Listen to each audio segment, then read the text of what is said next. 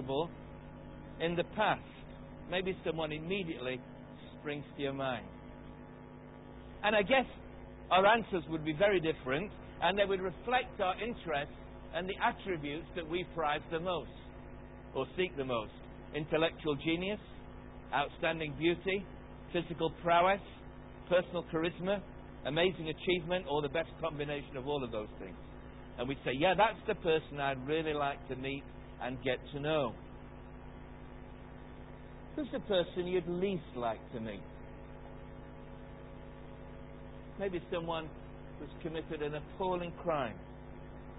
Someone responsible for some act of genocide.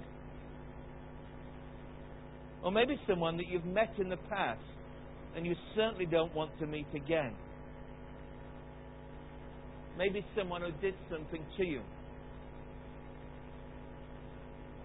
Or maybe it's someone you don't want to meet because of something you did to them, and you'd be very embarrassed if you bumped into them in the street.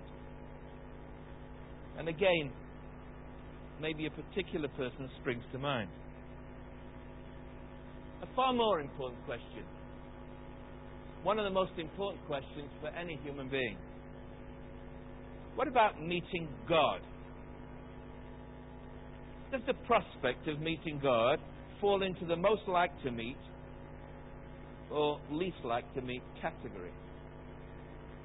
In our society's search for supernatural encounters and anything that goes under the name of spirituality, many people would unhesitatingly say, yes, I'd like to meet with God. Far fewer would shrink from a possible encounter with God. However, if this book is to be believed, as among other things, an accurate record of God's self-disclosure to people, a record of how people in the past met with God, then I would suggest to you that at very best we should have mixed feelings about the prospect of meeting with God.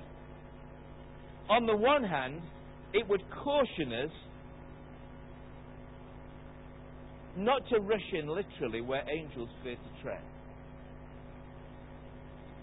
But on the other hand, it would urge us to seek that relationship with God for which we were made and in which alone we can find true fulfillment and satisfaction.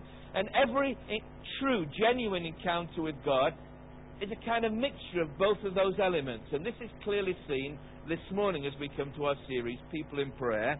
And we're looking today at Moses meeting with the Lord. Now, it really will help this morning because we're going to be dotting around a bit and you're going to have to think hard.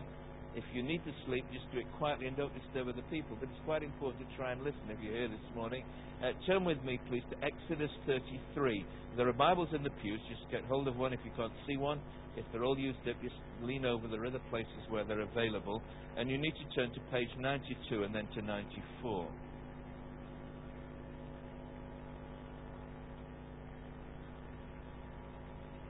This is the story of Moses meeting with God. In fact, he had a place, it's called a tent of meeting.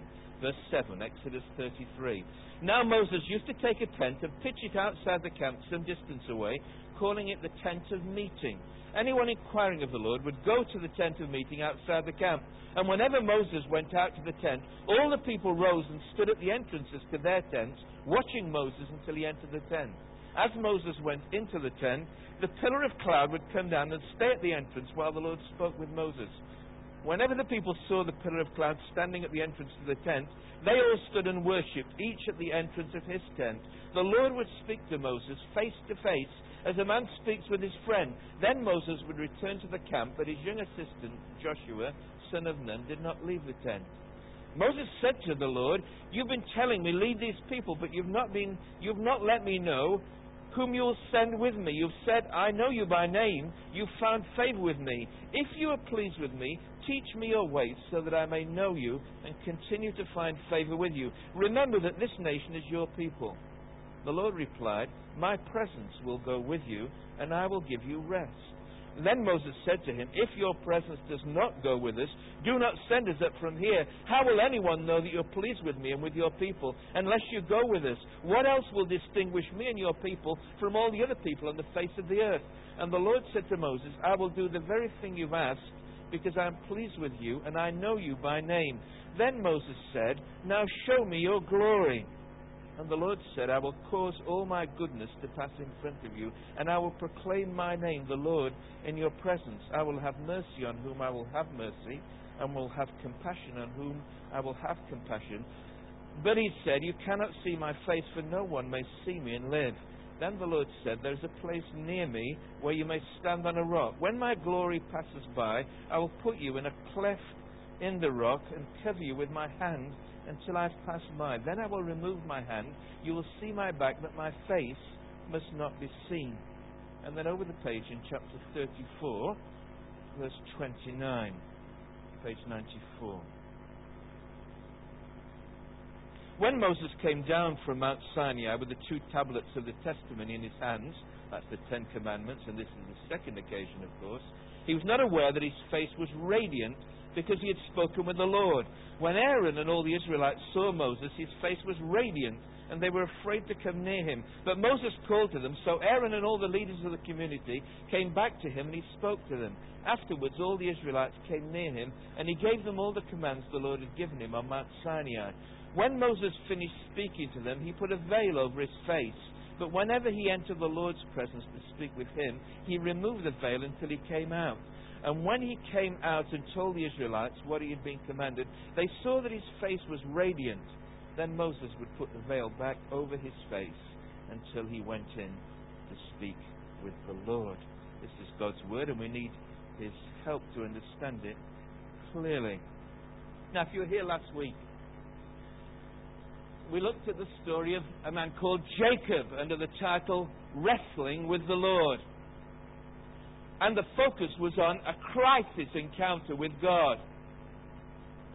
Maybe last week, I know because some of you emailed me, I spoke to some of you after the service, that for some of you it's a very important moment, maybe more important than you realize, when God met with you in a new and special way. You may be restored to a new relationship with him. But I want to say this week that the Lord's desire is not that you stumble, as it were, from crisis to crisis in your relationship with him, but rather that you meet with God regularly. In fact, the Bible, the Hebrew image, and used in Greek as well, is that you walk with God, which means that you have a regular encounter with God. And Moses, our subject today, had a crisis encounter with God. Like Jacob, he didn't wrestle with God. He met God in the backside of the desert, and God met with him in a burning bush that burned and was not consumed. But now we read that Moses had an ongoing relationship with the Lord. He met regularly with God. And it's important for us, wonderful though these experiences are, when God meets with us in a dramatic way and puts us back on course, as it were. He puts us back on course to bring us back into a relationship with him, so that we walk with him day by day, that we meet with him regularly. And I simply want to say, as we look at this passage, and there are many things we could say about it that we don't have time to speak about, but I just want to focus on 2 vital elements of any meeting with the Lord that we see in this account of Moses. 2 vital elements of any meeting with the Lord. Now, the first I would describe as this. The first thing you need is a healthy fear when you're coming into the presence of the Lord. Some 15 years ago, the Christian author Philip Yancey wrote a very interesting book called Disappointment with God. Sold hundreds of thousands of copies. The subtitle, which you can't read on the screen very clearly, I don't think, is 3 questions no one asks aloud. And the 3 questions are: is God unfair? Is God silent? Is God hidden? And in answer to the third question, is God hidden, Yancey poses the question, which I'm sure we've all asked from time to time, is: why doesn't God just visibly reveal himself and answer the skeptics once and for all? He says that kind of encounter, the sort of no-doubt encounter, is what we all hunger for. But then, and I encourage you to read the book for yourself, Yancey reminds himself and us that this did happen once with very surprising results. And what he writes is about what we've just read about, the story of Moses. Let me read what he writes. What we hunger for happened once. For a time, God did show up in person. And the man spoke with him face to face, as he might speak with a friend. They met together, God and Moses, in a tent pitched just outside the Israelite camp. The rendezvous was no secret. Whenever Moses trudged over to the tent to talk with God, the whole camp turned out to watch. A pillar of cloud, God's visible presence, blocked the entrance tent. No one except Moses knew what transpired inside. No one wanted to know. The Israelites learned to keep their distance. Speak to us yourself and we'll listen, they said to Moses, but do not have God speak to us or we'll die. After each meeting, Moses would emerge glowing like a space alien, and the people turned their faces away until he covered himself with a veil. And he says this, there were few, if any, atheists in those days. No Israelites wrote plays about waiting for a God who never arrived. They could see clear evidence of God outside the tent of meeting or in the thick storm clouds hovering over Mount Sinai. A skeptic need only to hike over to the trembling mountain and reach out a hand and touch it, and his doubts would vanish 1 second before he did. You see, fear, being afraid of something so that you hesitate or are cautious in how you proceed, is often, if not always, a healthy thing. Approaching a lion, it is a very healthy thing. Approaching a holy God, it is absolutely essential. Again, in his book, Yancey relates the story of how the great scientist Isaac Newton one day stared at the image of the sun reflected in a mirror until the brightness burned into his retina. The result was that he suffered temporary blindness for 3 days, and he had to hide behind closed shutters. And still, he said, the bright spot would not fade from his vision. If he'd stayed any longer, he could have been permanently blinded. Now, there is nothing wrong with the sun. It provides light and warmth and health for our planet, and without it we would perish. But you treat it with a healthy respect, with a healthy fear. How much more the God who made the sun, who ultimately sustains life on earth and the whole universe? Significantly, in the verses we read at the beginning of the service, in trying to use human language to describe the indescribable, Paul says in 1 Timothy 6:16 that God is the one who lives, notice the words, in unapproachable light, whom no one has seen or can see. Now, the Bible has a word to describe that kind of brilliance of God, that otherness, that, well, you just can't describe it any other way. The Bible word is the word glory. It's been much maligned today, but in the Bible it refers to everything that God is in his utter brilliance. And if a person were, as it were, to see God's glory full on, without any protection, it would mean instant destruction. So in answer to Moses' request in the bit we read, when he says, show me your glory, the Lord says, all right, but again, using human language, I'll cover you with my hand so that you don't see my face, you only see my glory, as it were, as a glimpse passing by. You see, human beings need protection from the glory of God. Moses needed it. Similarly, as you read the Old Testament account, and if you read the book of Exodus, when God appeared on Mount Sinai, there was thunder and lightning, clouds, storms overhead. And all of these were for the good of Israel. They were protection. They were warnings to stay off limits for their own good. And all the detailed instructions that Moses got on Mount Sinai, which you read in the first 5 books of the Bible, what's called the Law of Moses, all those detailed regulations, have you ever read them in Leviticus?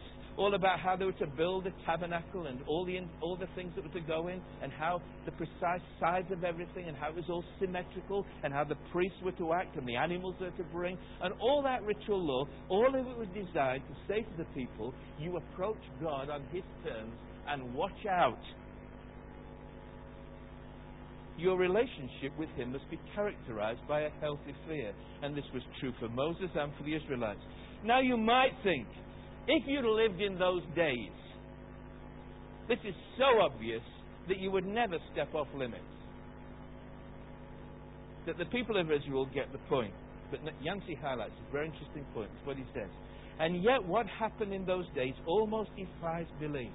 When Moses climbed the sacred mountain, stormy with the signs of God's presence, those people who lived through the 10 plagues of Egypt, who'd crossed the Red Sea on dry ground, who'd drunk water from the rock, who digested the miracle of manna in their stomachs at that moment, these same people got bored and rebellious, jealous, and apparently forgot all about their God. By the time Moses descended from the mountain, they were dancing around like heathens around the golden calf. And the result is that we read in the story that God's anger, his judicial wrath, burns against the people of Israel. And he determines to destroy them. Only through the pleadings of Moses and the limited yet terrible judicial act of the Levite priests who go through the camp with drawn swords and slaughter 3,000 of the people is the sentence averted and the people preserved. We ignore God's holiness at our peril. And yet from now on, God removes himself from the center of the camp, as it were in biblical terms, dwelling in the midst of his people, to this place outside the camp where he meets with Moses, and again the pillar of cloud comes down. No wonder the people are terrified to approach God themselves. They could do it, but they won't do it. No wonder they plead with Moses, you speak to God. We don't want anything to do with him. We're afraid.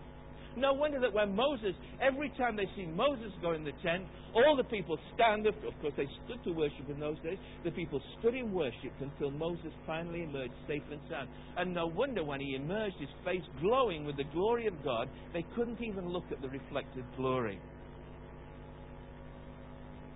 Now, 3.5 millennia on, what are we to make of this? What about today? There are some people who say, oh, well, what you've got to realize is that this is the God of the Old Testament, a very primitive view of a very primitive God, and that our understanding of God has developed over the years, and we no longer think of God in those terms because we're New Testament Christians, and the New Testament presents a different picture of God. I have to say that anyone who believes the Bible to be God's revelation, not least the New Testament and what Jesus taught and believed, cannot with any seriousness or integrity hold to such a position. The God and Father of our Lord Jesus Christ is the God of Abraham, Isaac, Jacob, and Moses. So if he's the same God, should we not approach him with a healthy fear? Another book, that by John White, now unfortunately out of print, called People in Prayer, from which I guess subliminally I borrowed the title for our series. This is what he says. Listen carefully. The God of Sinai is the God of our Lord Jesus Christ. He is immutable. He does not mellow with the passage of time. He is the God of law. He is the God of grace. He is the God who demands nothing less than the holiness of his people. His self-appointed public relations experts have done us and him a blasphemous disservice in toning down the harsh outlines of his image, making him more suitable to our preference in God's. His image has changed with the times. We are worshippers of a golden calf. We need to be reminded, as were the subject of C.S. Lewis's Narnia tales, that Aslan is not a tame lion. We cannot pray aright if we fail to recognize these things. So God is the same God, unchanging. And if we want to meet with him in prayer, we need to recognize this. But, you ask, has anything changed since Sinai? Yes, it has. Thankfully. Not God, but the means by which he is provided through which we may approach him without fear of being consumed. God has given us a different way by which we may approach him. You see, the New Testament is called New Testament, by the way. The Old Testament, the word testament means covenant or agreement. What happened to Moses and the people of Israel was under the old covenant, the old agreement. God has now made a new agreement, a new way by which we may approach him. And the New Testament makes it absolutely clear this is very different from the way in which Moses and the Israelites approached God. The particular part of the New Testament where you find this out, and you may be aware of this, but if you're starting out the Christian life, always look in the New Testament what it says about the Old Testament, because you'll begin to understand more clearly then. But the New Testament, particularly one book, there's a book in the New Testament called the book of Hebrews. It's called that because it's written to Hebrews, to Jewish Christians. And these Christians are suffering because they've become Christians, and they're tempted to go back to their old faith, as it were, to go back to Sinai. All right? And the writer urges them not to do so because God has given them a better way of approaching Him. These are some of the great verses in the New Testament. Hebrews 12, verses 18 to 21. If you want to find it, it's page 1211. The words will come on the screen. But try and follow what it says. Know what he says? He's writing to Christians, all right? Jewish Christians. You have not come to a mountain that can be touched and that is burning with fire, to darkness, gloom and storm, to a trumpet blast, or to such a voice speaking words that those who heard it begged that no further word be spoken to them, because they could not bear what was commanded. If even an animal touches the mountain, it must be stoned. The sight was so terrifying that Moses was said, I'm trembling with fear. He says, if you're a Christian, you've not come to that. But great verses that follow, verse 22. But you, if you're a Christian, have come to Mount Zion, to the heavenly Jerusalem, the city of the living God. You've come to thousands upon thousands of angels in joyful assembly, to the church of the firstborn, whose names are written in heaven. You've come to God, the judge of all men, to the spirits of righteous men made perfect, and supremely you've come to Jesus, the mediator of a new covenant, a new agreement, and to His sprinkled blood that speaks a better word than the blood of Abel. He says, along with all the angels in heaven, the redeemed people of God, you don't come to that fearful mountain, you come to a new place, the heavenly Jerusalem. You come to the people of God, and you come because of Jesus. You see, when Jesus died on the cross, He bore the wrath of God that we deserve, so that we might be forgiven and receive mercy, so that we might approach God with confidence and without that cringing fear of being consumed. We come through what the book of Hebrews calls a new and better way, a new and living way through Jesus. Now, if you're a Christian, if you're not a Christian, you need to be afraid, really seriously afraid, about the prospect of meeting God. But if you've met God in Jesus, you are the most privileged person on this planet, because you may approach God without fear of being consumed. However, does that mean we can then dispense with any healthy fear in approaching God? Not at all. We can come to God with confidence because of Jesus, but not with complacency or presumption. So the last verse of Hebrews 12, and I encourage you when you get home to read Hebrews 12 right through, says, but let us be thankful and so worship God acceptably with reverence and awe, for our God is a consuming fire. That is in the New Testament. So if we want to meet with God in prayer, we must do so with a healthy fear. We must approach Him with reverence and awe. And I simply ask you this morning, do we? Do we approach God with reverence and awe? Do we recognize that He is still a consuming fire? The American pastor and preacher Charles Swindoll, in his book on Moses, writes out of great concern for the American church in this respect, and I do not think things are any better in the church in our own nation. That's what he says. I'm deeply concerned about the shallowness of our spiritual walk in the American church today. Spiritual depth is rare in these landmark days at the turn of the millennium. God is holy, exalted. He's the only wise God, the creator, the maker, the sovereign Lord. He's the master. He tells me what to do, and I have no safe option but to do it. When Isaiah saw the Lord, he had to crane his neck to a God high and lifted up. When Joshua came upon him on the banks of the Jordan, he immediately fell before his feet. When Ezekiel saw him, he found no words to describe him, groping within the limits of language to depict him in the clouds, among the shining wheels that spun in the glories of heaven. But not today. Today is our pal, our understanding buddy, our ever-available bellboy. No, he is not. The Lord is our God. He does not bow to our unhurried pace, but in silence waits for us to meet His demands. And once we slow down enough to meet Him, He is pleased to add incredible depth to our shallow lives.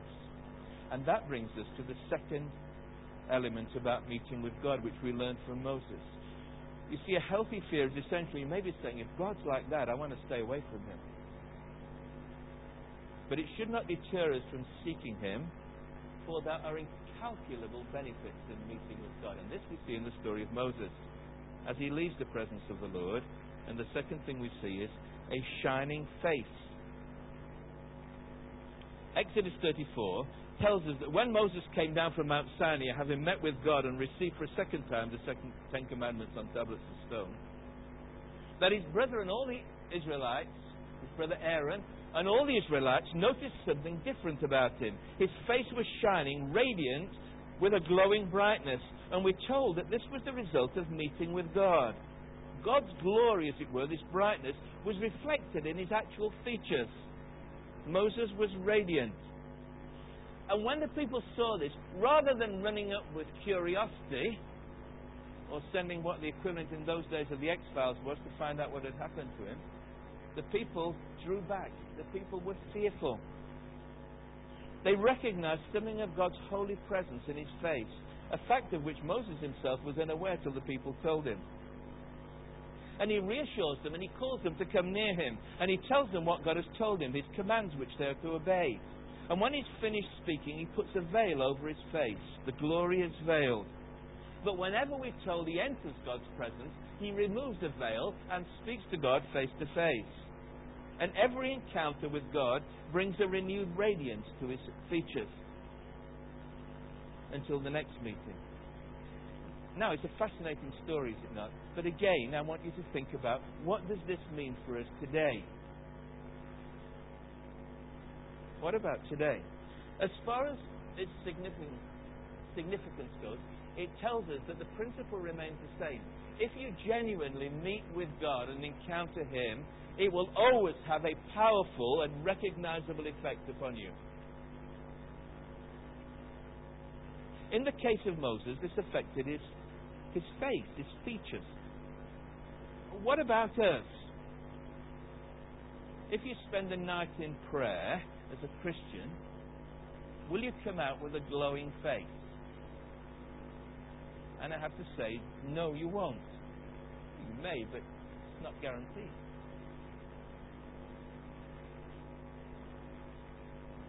Once again, the New Testament gives us the answer. And it tells us that what happens to the Christian in prayer is far greater and more glorious than what happened to Moses. Now this time you need to turn to the New Testament. Do you good to just turn to 2 Corinthians chapter 3. Time is good, but let's keep moving. Page 1159.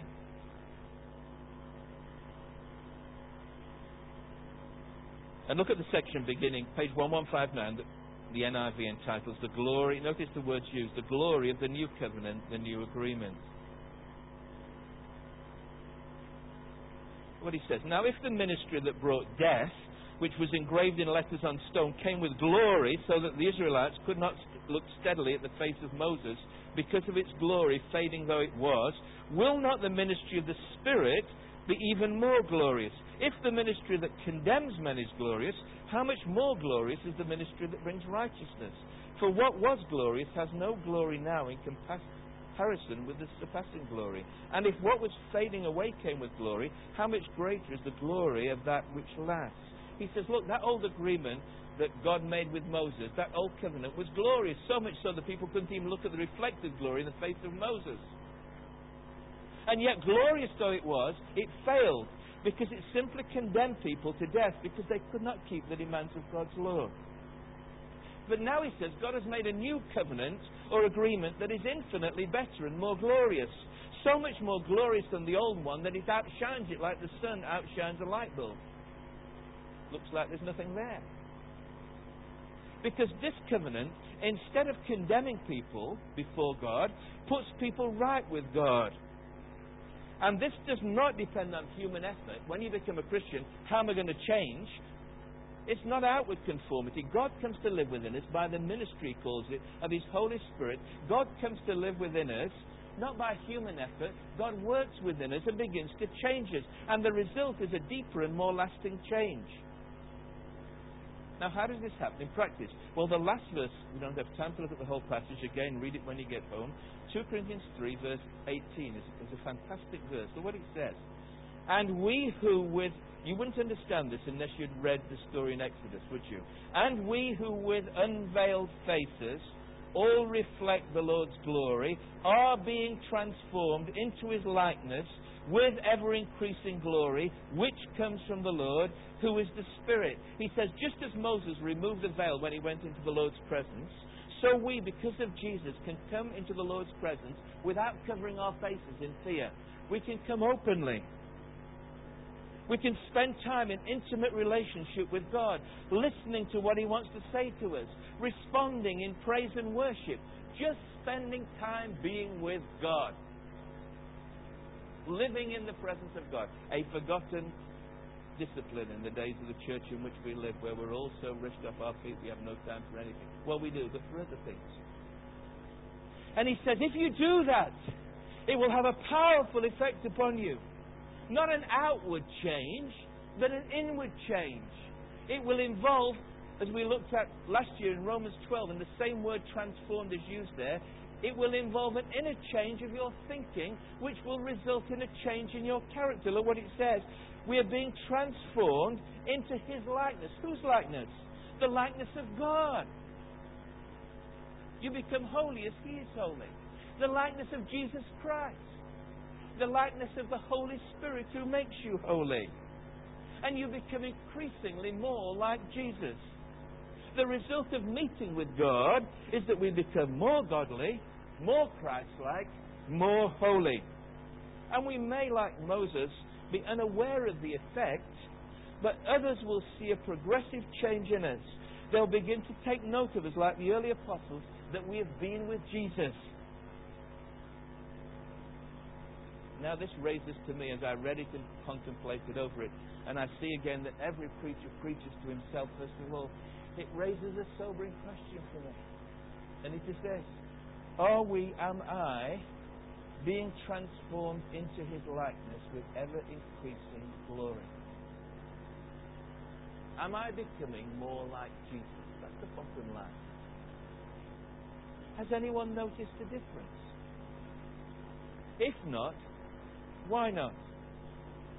Could it be because I spend so little time with Him, in His presence, reminding myself of what He is like, what I am really like, what He asks of me, what pleases Him, and what I should be doing? If we spend more time each day watching television than we do in the presence of God, is it any wonder that our lives reflect the character of what we see and hear, rather than becoming more like Jesus and what He demands and asks of us? Is it any wonder our values, our character, are more shaped by the world and its values than by Christ and His character and what He asks of us? Now, to me, this is deeply challenging. It's where the rubber hits the road. We can all talk about spiritual experiences, but the reality is that if you spend time with God, it will have a profound effect on your life. A much more profound effect than it had on Moses, who came out glowing after meeting with God.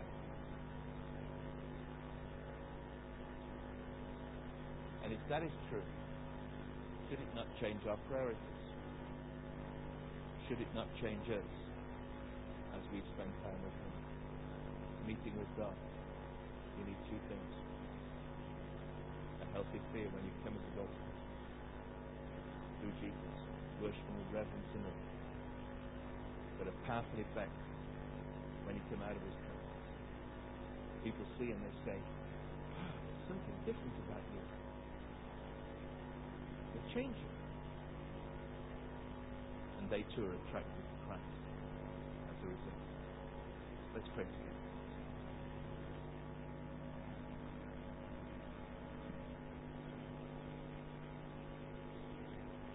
Lord, as we read your word, we're challenged by what we read. We thank you that you are the same God